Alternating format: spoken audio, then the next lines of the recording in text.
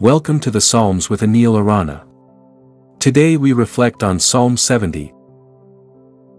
Hasten, O God, to save me. Come quickly, Lord, to help me. May those who want to take my life be put to shame and confusion. May all who desire my ruin be turned back in disgrace. May those who say to me, Aha, aha, turn back because of their shame. But may all who seek you rejoice and be glad in you. May those who long for your saving help always say, The Lord is great. But as for me, I am poor and needy. Come quickly to me, O God. You are my help and my deliverer. Lord, do not delay.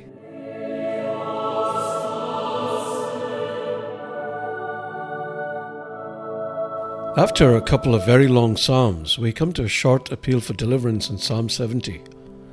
David begins by saying, Make haste, O God, to deliver me. O Lord, make haste to help me. David's cry captures his urgent need and longing for God's intervention in his time of trouble. David was not an ordinary man. He was highly anointed, very brave, and extremely powerful.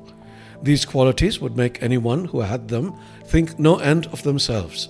However, David shows his humility in recognizing his need for divine assistance. He acknowledges that God is his only hope and source of help.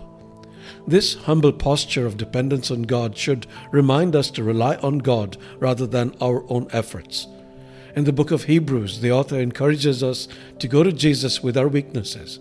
He says, Let us then with confidence draw near to the throne of grace, that we may receive mercy and find grace to help in time of need.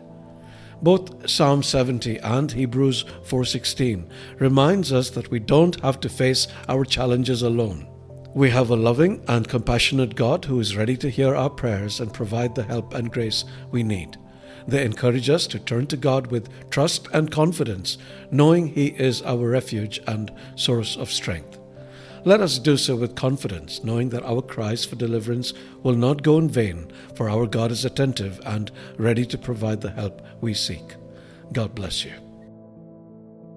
Although David was a highly anointed, very brave, and extremely powerful man, he constantly turned to God for help.